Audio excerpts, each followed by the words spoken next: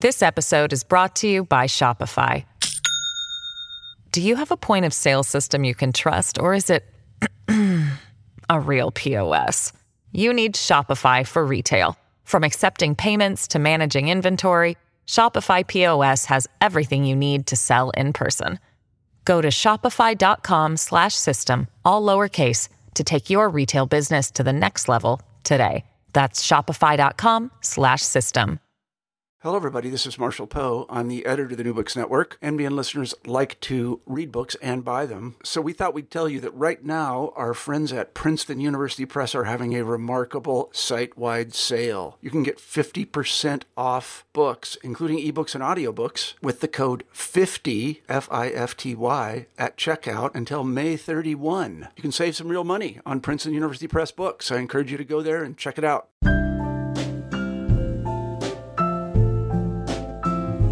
Ann Cushman is a leading national pioneer in the integration of mindfulness, embodied meditation, and creative expression. She is the author of the memoir, The Mama Sutra, the novel, Enlightenment for Idiots, and the Mindful Yoga Guide, Moving into Meditation. Her essays on spiritual practice and daily life have been widely published. She is a member of the Teachers Council at Spirit Rock Meditation Center and mentors meditation students and writers worldwide. She leads regular meditation retreats with a focus on creativity, embodiment, and daily life practice. Hello, everybody, and welcome back to New Books in Spiritual Practice and Mindfulness.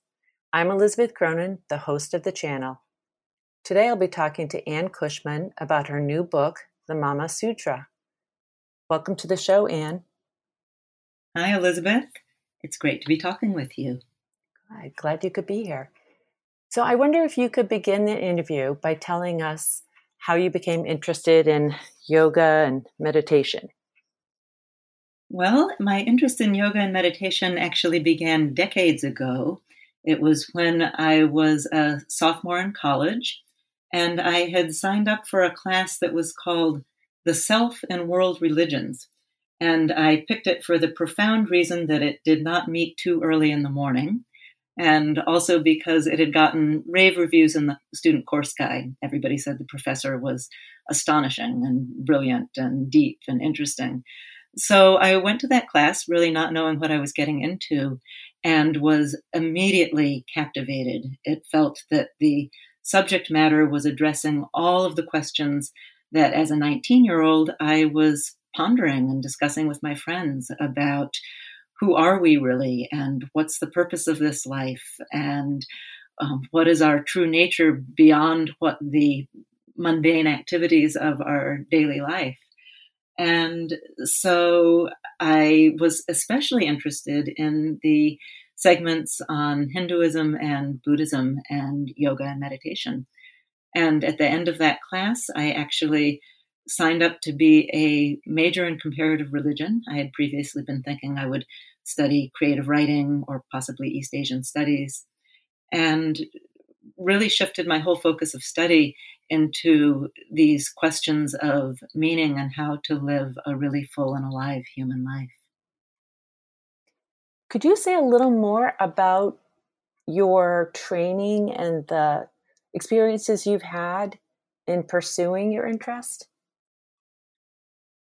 Well, I actually began while I was in college. I, of course, was reading about meditation in my classes on Eastern religions, and I noticed that the main thing that they said is that you couldn't learn about it in books. And so I began seeking out places to actually practice, and I visited first the Zen Center of New York, then went out to the Zen Center of Los Angeles to make a documentary about Zen for my senior thesis.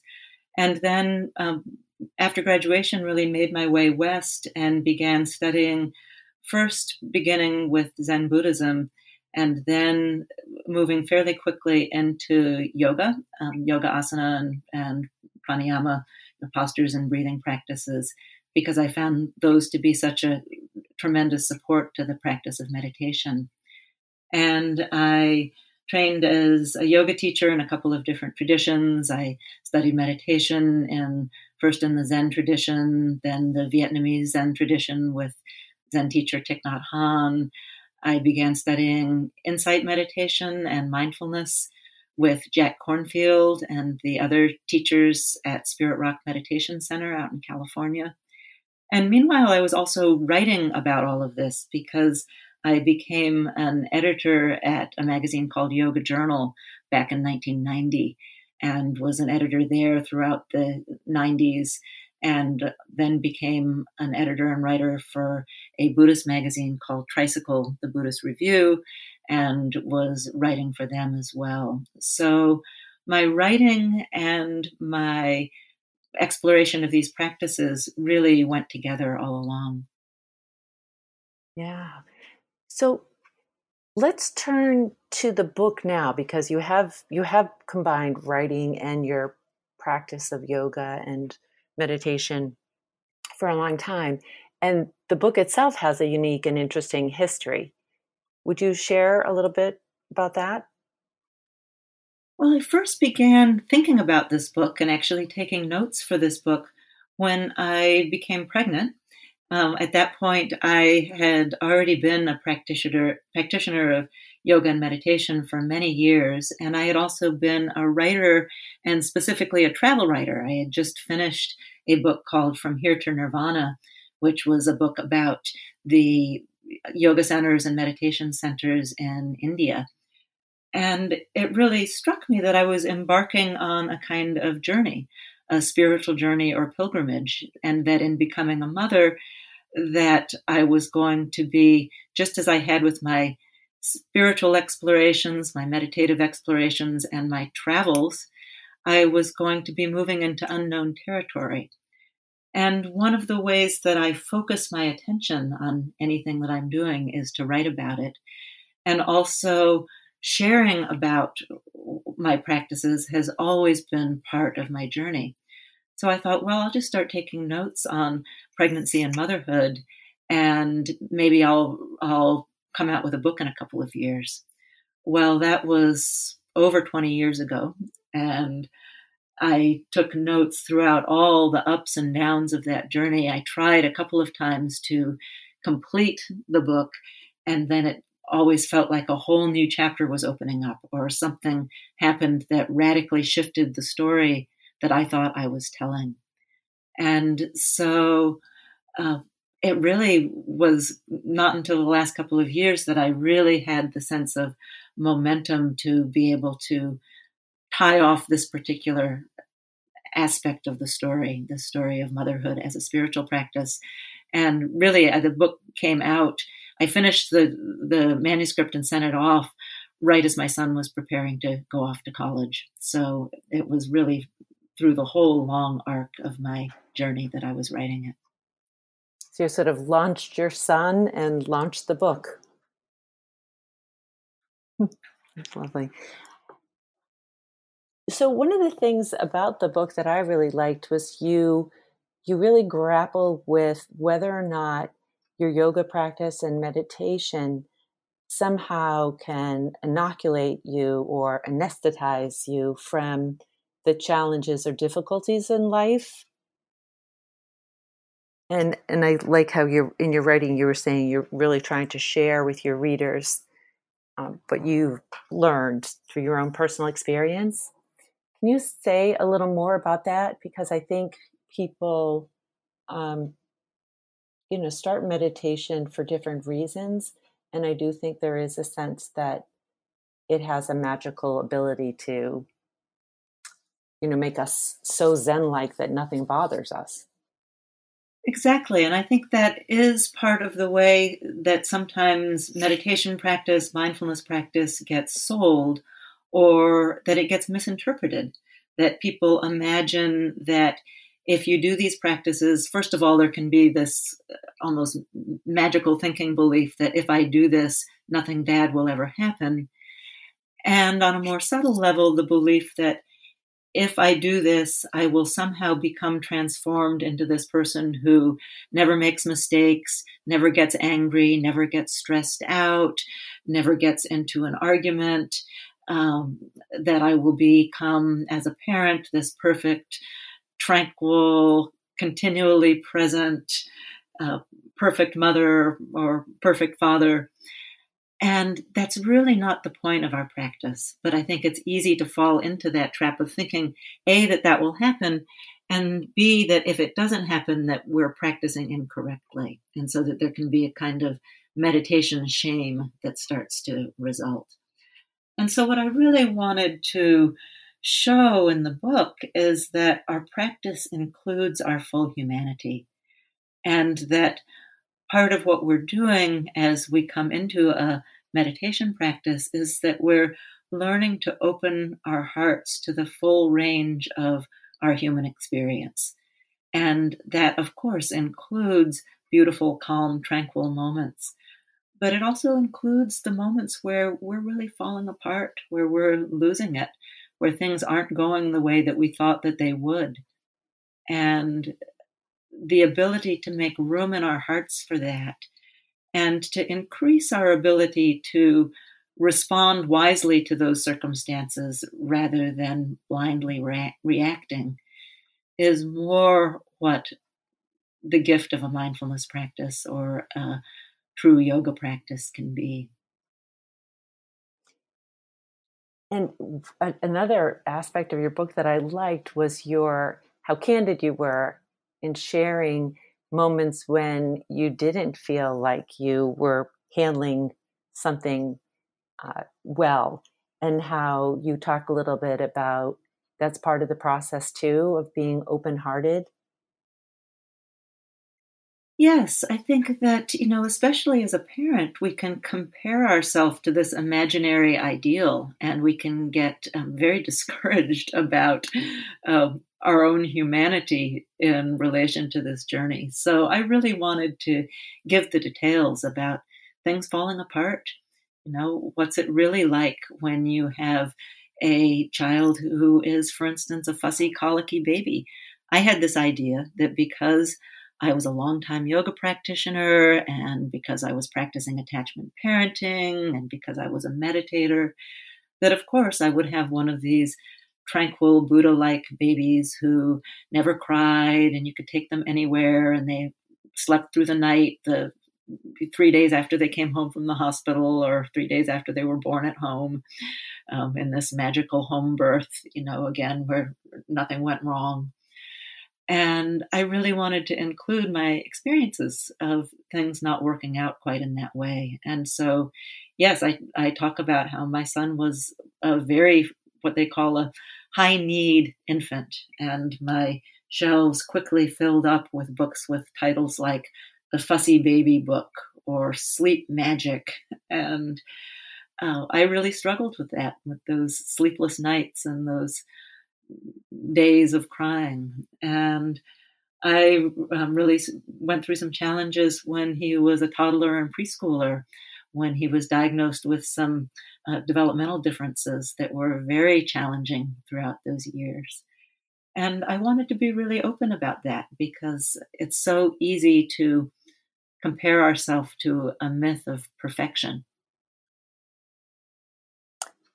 Yes. And in that way, I think you really address how parenting, the challenges of parenting and the practice or the challenges of maintaining a practice offer similar challenges and opportunities to people.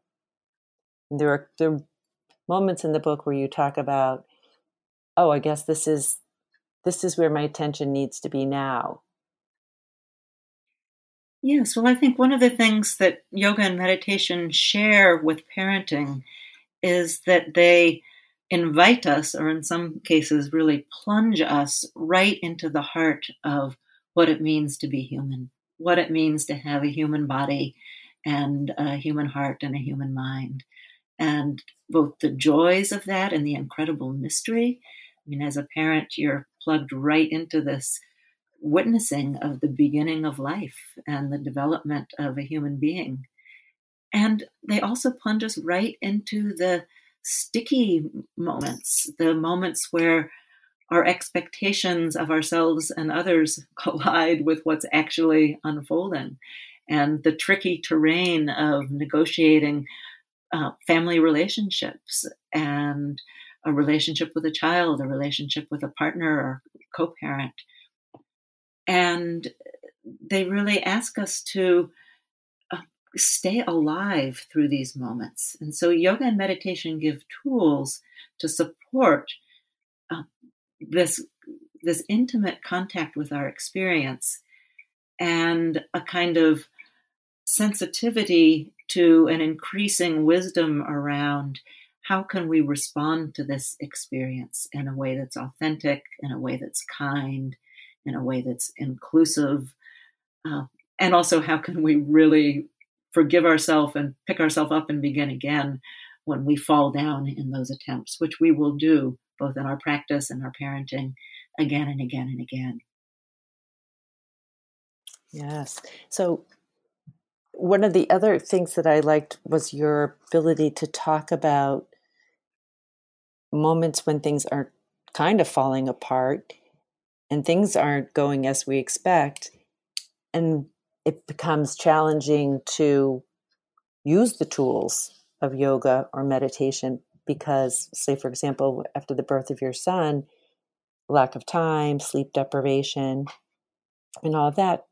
And I thought you did a nice job of sort of sorting that out in the book. Could you say a little bit more about that? I think a lot of people find that when you need the tools the most, it gets hard then to put the time aside or make the time.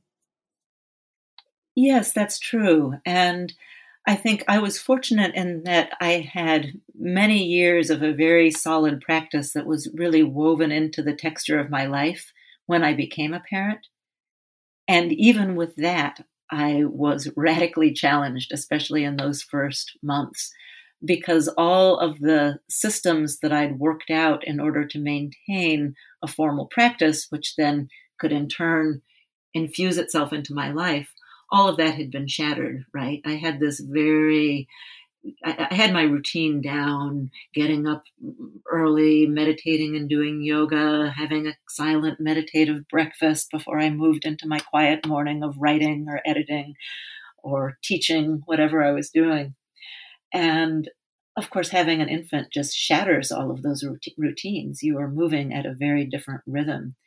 And so the challenge is how not to cling rigidly to some idea of what a practice looks like, but let a practice evolve with your life and to look realistically at where does it fit in.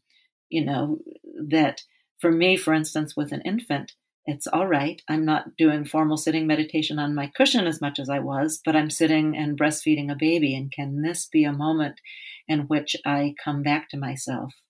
Or can those moments of pacing up and down with a crying infant in the middle of the night, can that be a kind of walking meditation? What are the things that I can use to remind me to come back?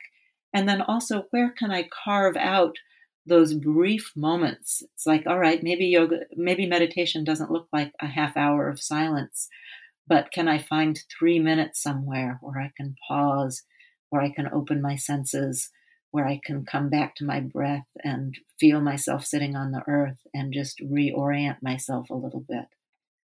So to be adaptable in the practice, to not have huge expectations, and to really let go of that it looks a particular way, because many of these forms were evolved over centuries primarily by monastic males. And so how do we translate that into our lives as practitioners in the world, as parents, as people who are involved in relationships, as mothers who are becoming pregnant or giving birth? What does the practice look like here? That's what I'm really interested in.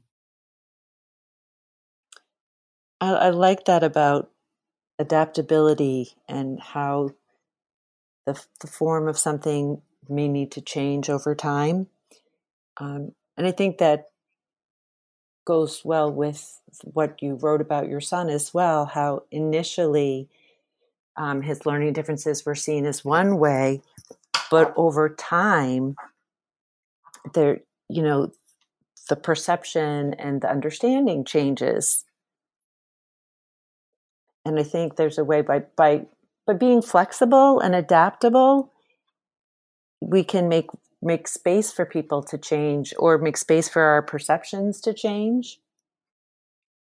Yes, and I think that's one of the really powerful teachings of these traditions of mindfulness, yoga, and meditation is this central truth that everything is always changing, and that how we interact with that ever-changing flow can really transform the way we're living our life, and it can also transform the way we relate to things that we might have thought were fixed, like the nature of who we are, or the way people are defining who our child is.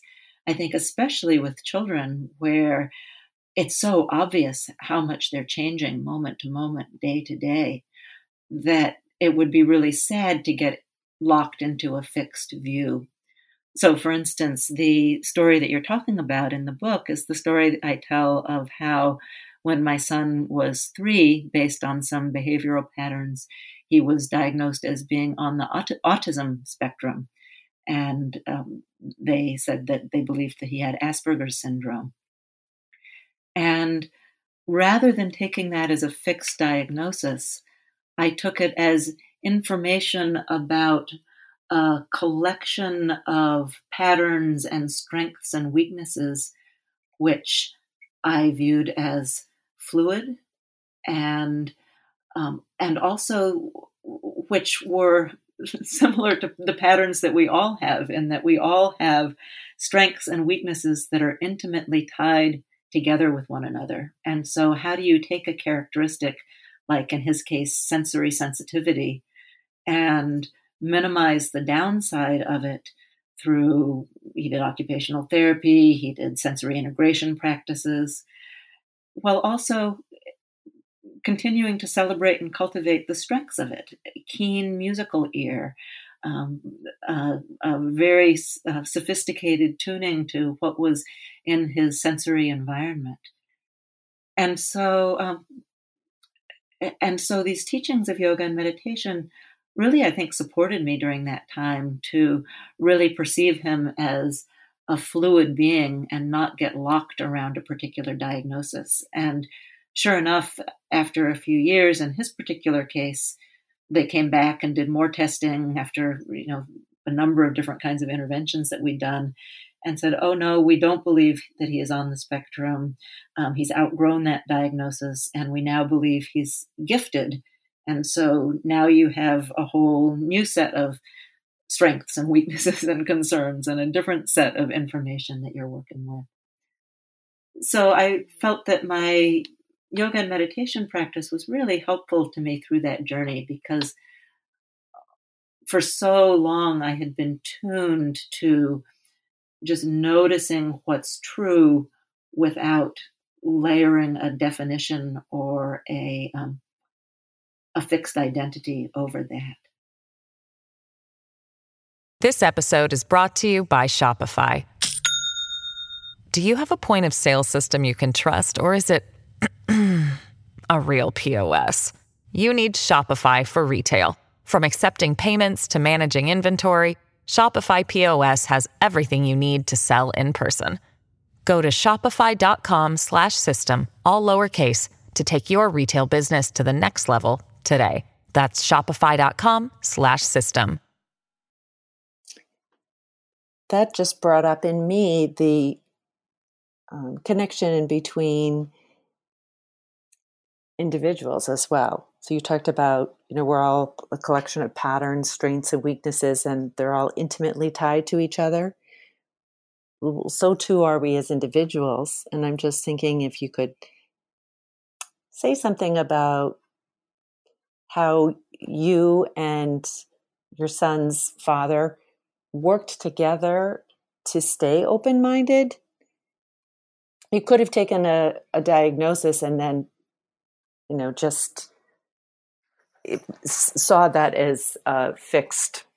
And I think there's something about the way that you responded that was intimately tied to the ability for him to transform and for people to see him as gifted. Yes, well, I think, one of the things that his dad and I really shared was we were both sort of eccentric people ourselves. We had never been like cookie cutter people ourselves. And over the years of being together, we had really uh, celebrated that in one another and given each other a lot of space and experimented with different forms for our own relationship. And so we were really unified around our response to our son.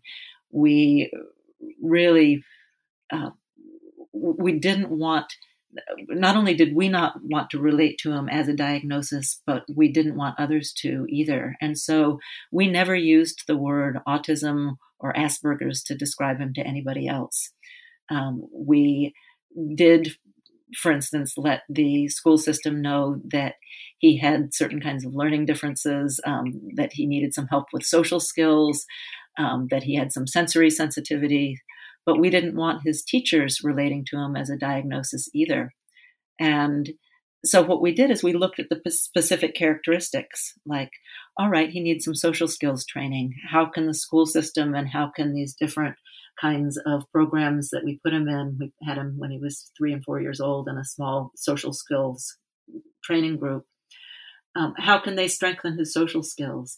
And how can we work with an occupational therapist so that his sensory sensitivities quiet down so that he can be, for instance, in a noisy restaurant or a classroom full of preschoolers and not be overwhelmed. And we focused on the specifics, in other words, of the characteristics rather than fixating on the overall definition. And we gave him a lot of, I have to say, really unconditional love and celebration. Both of us really enjoyed and celebrated who he was and didn't feel that he needed to be different. We felt like what we wanted to do was support him to be the best version of himself that he could possibly be. So it wasn't about changing him into somebody else. It was really about, as we would with any child, celebrating his strengths and giving him skills to counteract his weaknesses. I like that. And I think that approach to parenting definitely can be supported by the idea behind mindfulness and meditation, where you're trying to move towards acceptance, and away from a resistance. And I think that's, really nice. But the challenges of parenting as you say that you give him all this unconditional love, and at the same time, you were able to capture moments of real frustration, real challenges. You have some good stories. I don't know if you want to divulge any of them to listeners, but yeah. Oh, there were many. There were many moments of challenge, especially during the time period that are sometimes referred to as the terrible twos. The regular terrible twos on top of, compounded by his own developmental differences. So, for instance, he went through a phase where he was obsessed with the spice drawer in the kitchen, and his favorite thing to do, he didn't want to go to the park. He didn't want to go out and play on the swings. He certainly didn't want to play with other children. He wanted to stand in the kitchen and take the caps off all the spices and smell them one at a time and identify them and play a game where we would identify them by smell. And he could do this quite happily for way longer than I was interested in doing this. And attempting to intervene or distract and all the normal kinds of suggestions often wouldn't work. And, I describe a scene in the book where he wants to sit in the car and smell the cinnamon and listen to his favorite song over and over and over again. And we had a play date with another child when he was about 2 years old. So I finally just picked him out of the car and carried him off to the playground to play while he was screaming and kicking and weeping and shouting about how he wanted to just stay in the car and listen to Al Green and smell the cinnamon. And, here I am, trying to make him go to the playground and swing on a swing. Then the absurdity of that, because of course it didn't work, and it did not turn into a happy play date, and it ended, I think, with both of us crying for a while. So those moments I wanted to really bring into the foreground, those moments where you're at your wit's end, and partly just to normalize it again, just to say, because you're a meditator doesn't mean that you're always going to know the right thing to do with your child, or even that there is one right way to respond to a situation. You're going to be at your wit's end, and you're going to make mistakes, and there are going to be these moments when you're both crying, and there are going to be those moments where you need to go back to your child and apologize and say, I'm so sorry, Mommy shouldn't have done that. So I wanted the journey to include it all, so that it didn't seem, I think the myth around meditation can be that it's like putting a coin into a slot machine, and out come your shower of mindfulness rewards. And it just doesn't always work in that linear kind of way. Yes, and I'm thinking now too of some of the challenges that came when you were sort of parenting alone, at least after your son's dad moved out, and some of the challenges of that as well. Yeah, and I really get into that period of my life, which was a very sad and painful period of my life. And it was actually one of the reasons that it took me a long time to write the book, is that I really had to digest that time period and really kind of reap the learnings of it for myself before I could really write about it, and really write about it from this point of transformation and love, which the whole book in a way is this story of love. And this period of time where the love that his dad and I had for each other could no longer work in the format of us being married. And the heartbreak of that, and the loneliness of that with a small child, and our efforts to make sure that the difficulties between the two of us didn't spill over into our relationships with him, and how we would actually sustain a healthy and vibrant and committed co-parenting relationship, even when we weren't married and living together anymore, was a huge piece of our and my journey. This opening to other forms of family that could be a different kind of expression of love. Yeah. What do you think was helpful in being able to do that? What was helpful? Well, practice was helpful. It wasn't the magic pill, but definitely having a place to go in myself and in my body and in a community which offered a kind of refuge and stability in the nervous system, and really helped me find my way to a kind of love that could be durable and transformative. Yoga and meditation really helped, but it didn't help in I really want to stress this. It didn't help in oh, I'm so Zen, I'm not sad about this kind of way. It helped in a way of bringing me back over and over again to the great heart of love and compassion, and also slowly and painfully in myself working through all the patterns of contraction or fear or anger that kept me from accessing that. It's a journey. It is definitely a journey. And again, just to say to anyone who's going through that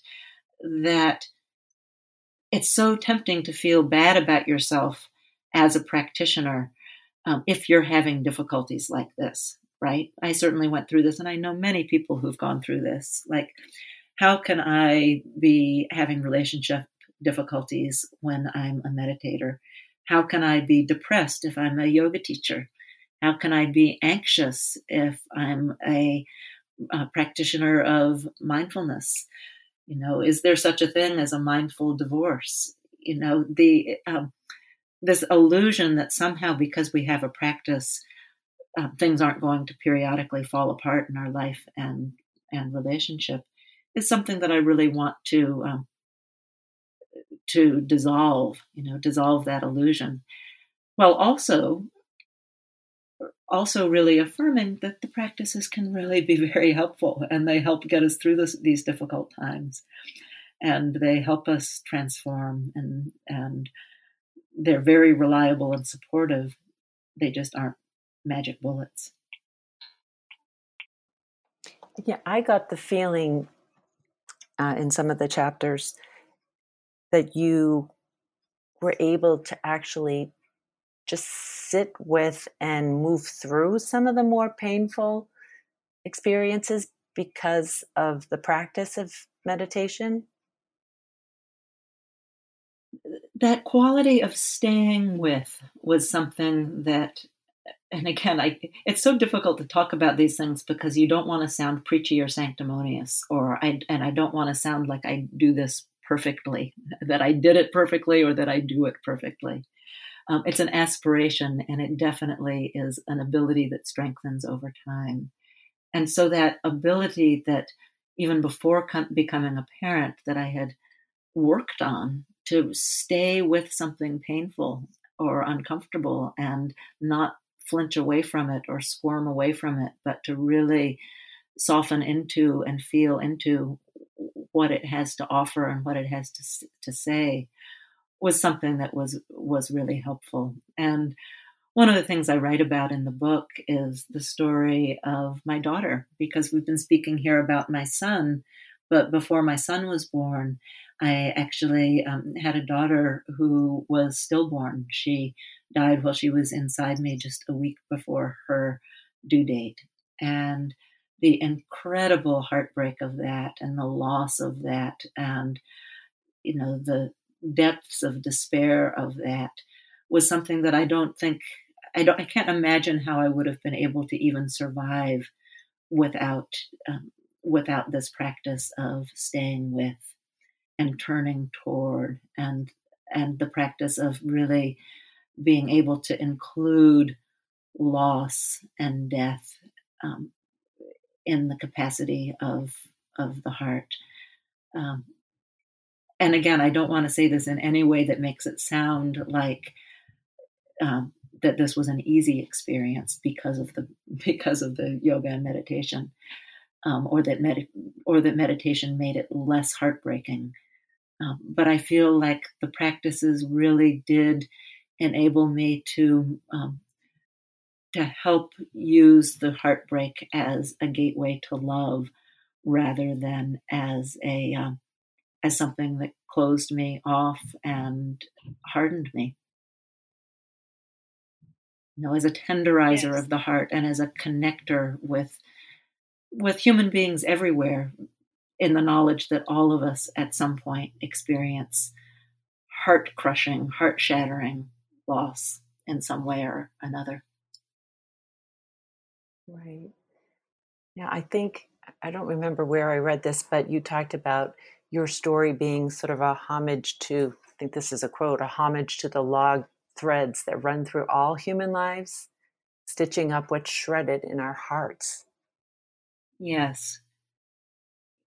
And I think that's one of the things that being a parent can teach us if we're really paying attention, and if we're really opening moment by moment to it, is this thread of our common humanity, and this sense that our love for and aspirations for our own child are shared by every parent everywhere in some form, and that the loss that we feel and the disappointment that we feel and the vulnerability that we have loving someone so much in a world where really anything can happen, that also is shared by not just all parents, but all human beings.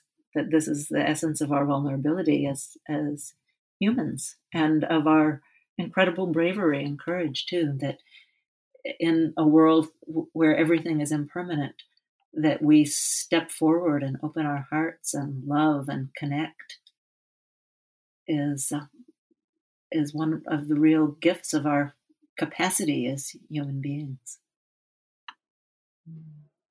And that's another subject you kind of write about after the death of your daughter, that period of,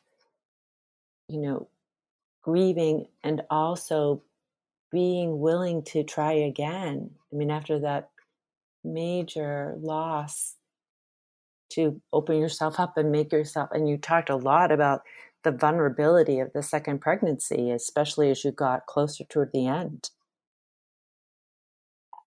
Yes, because I think with the second pregnancy, I was aware in a way that I hadn't been, or certainly hadn't allowed myself to be in the first, of the possibility of things not working out.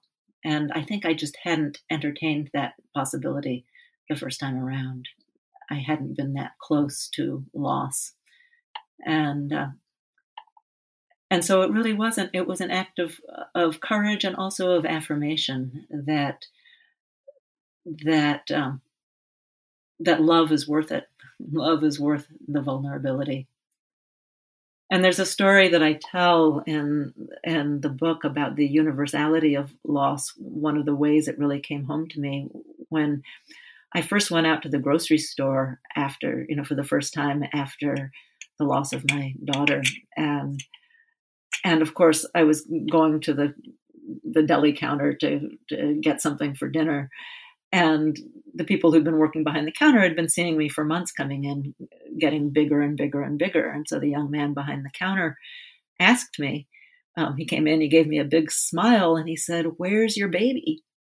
And this was my first time out of the house, and I was clearly not pregnant anymore.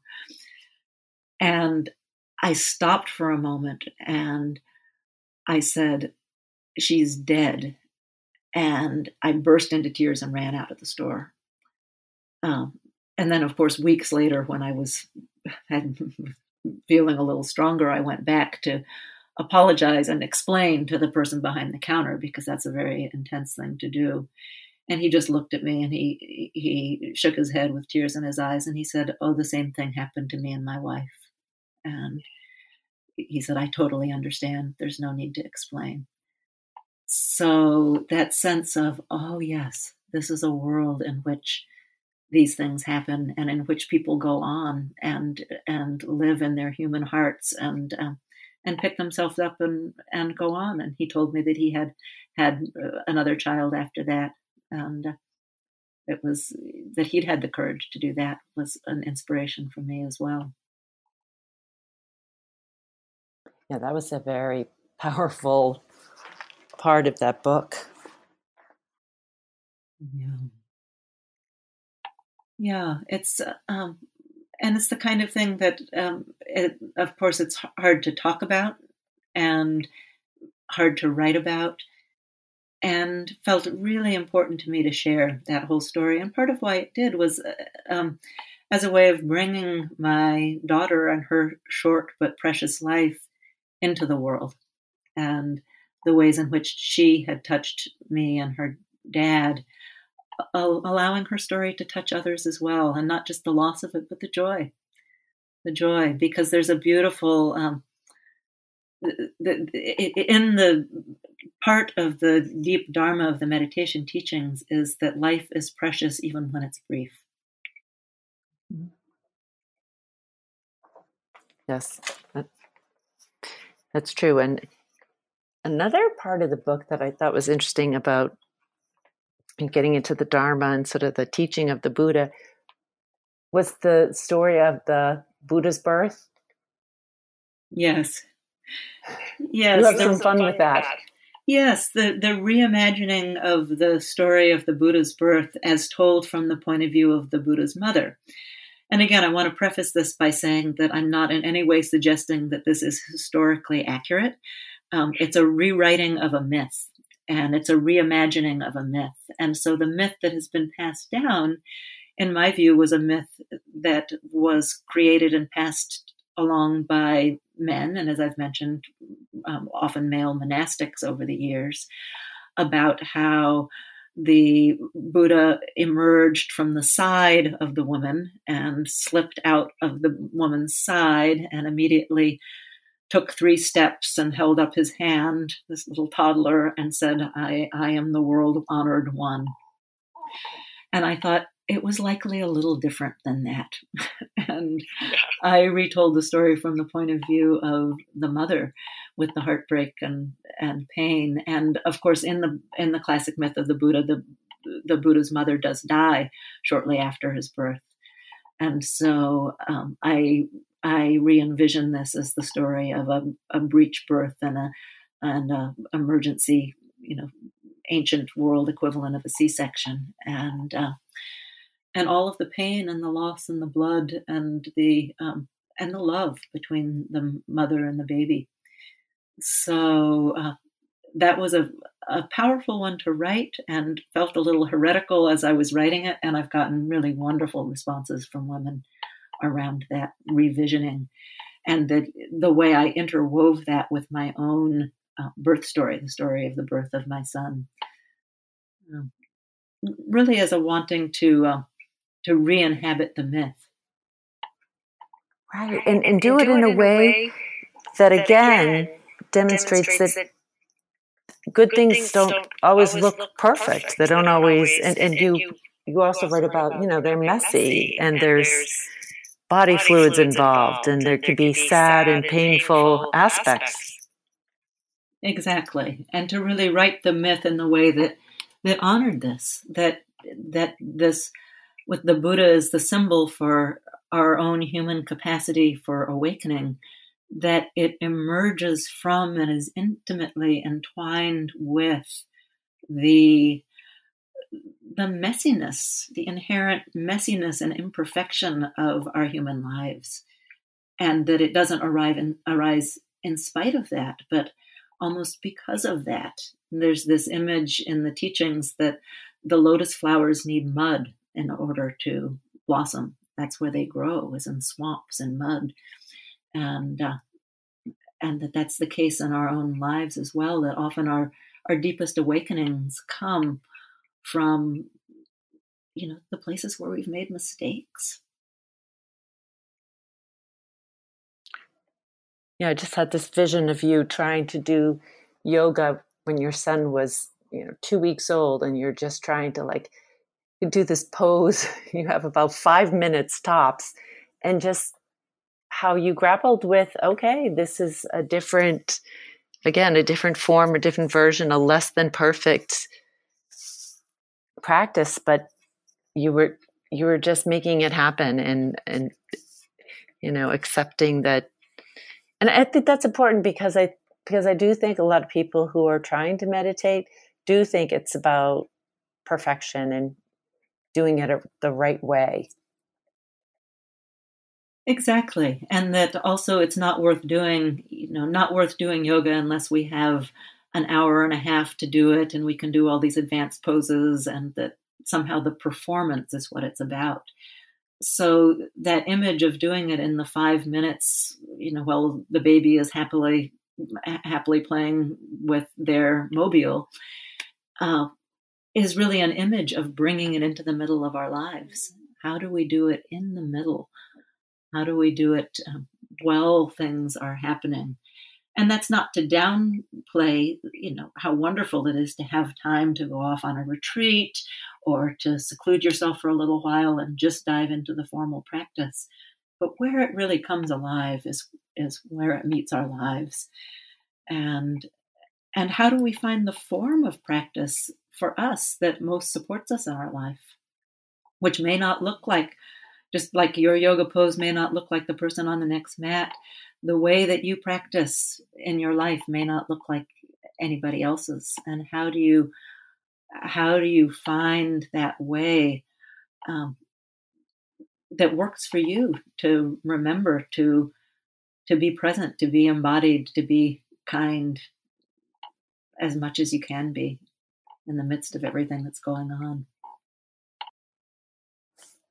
I'm wondering if you could say just something as we get towards the end here of how your practice has changed now, or how things are different with your son passing his 18th birthday and entering a different stage.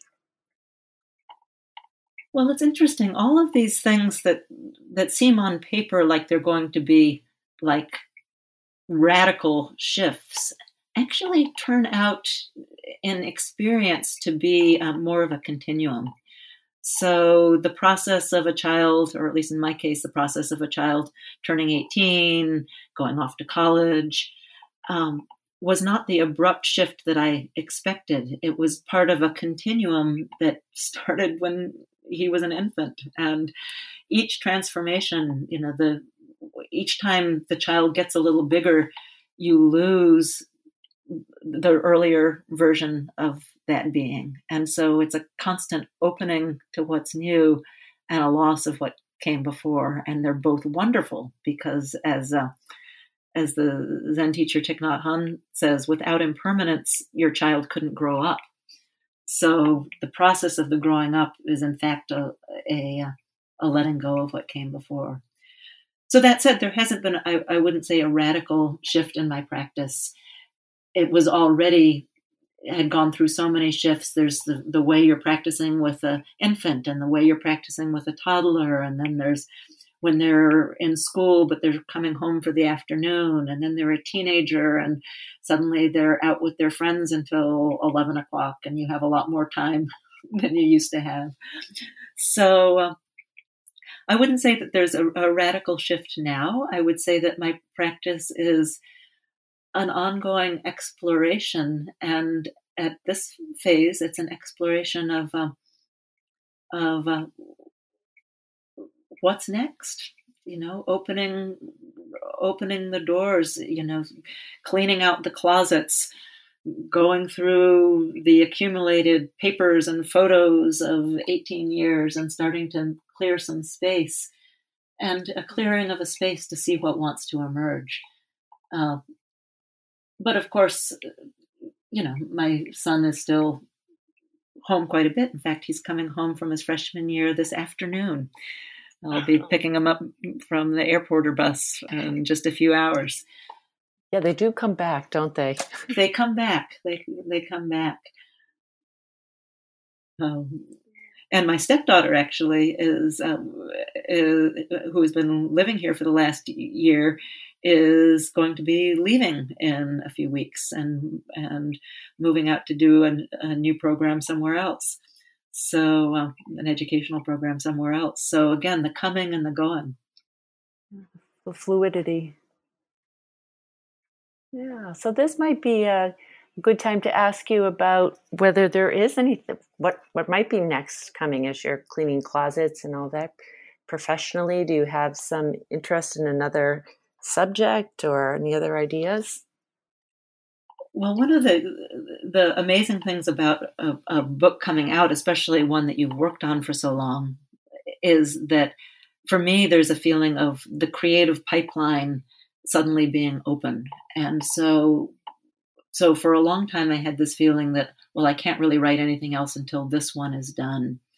And now that this one is out, there's a flood of ideas and possibilities.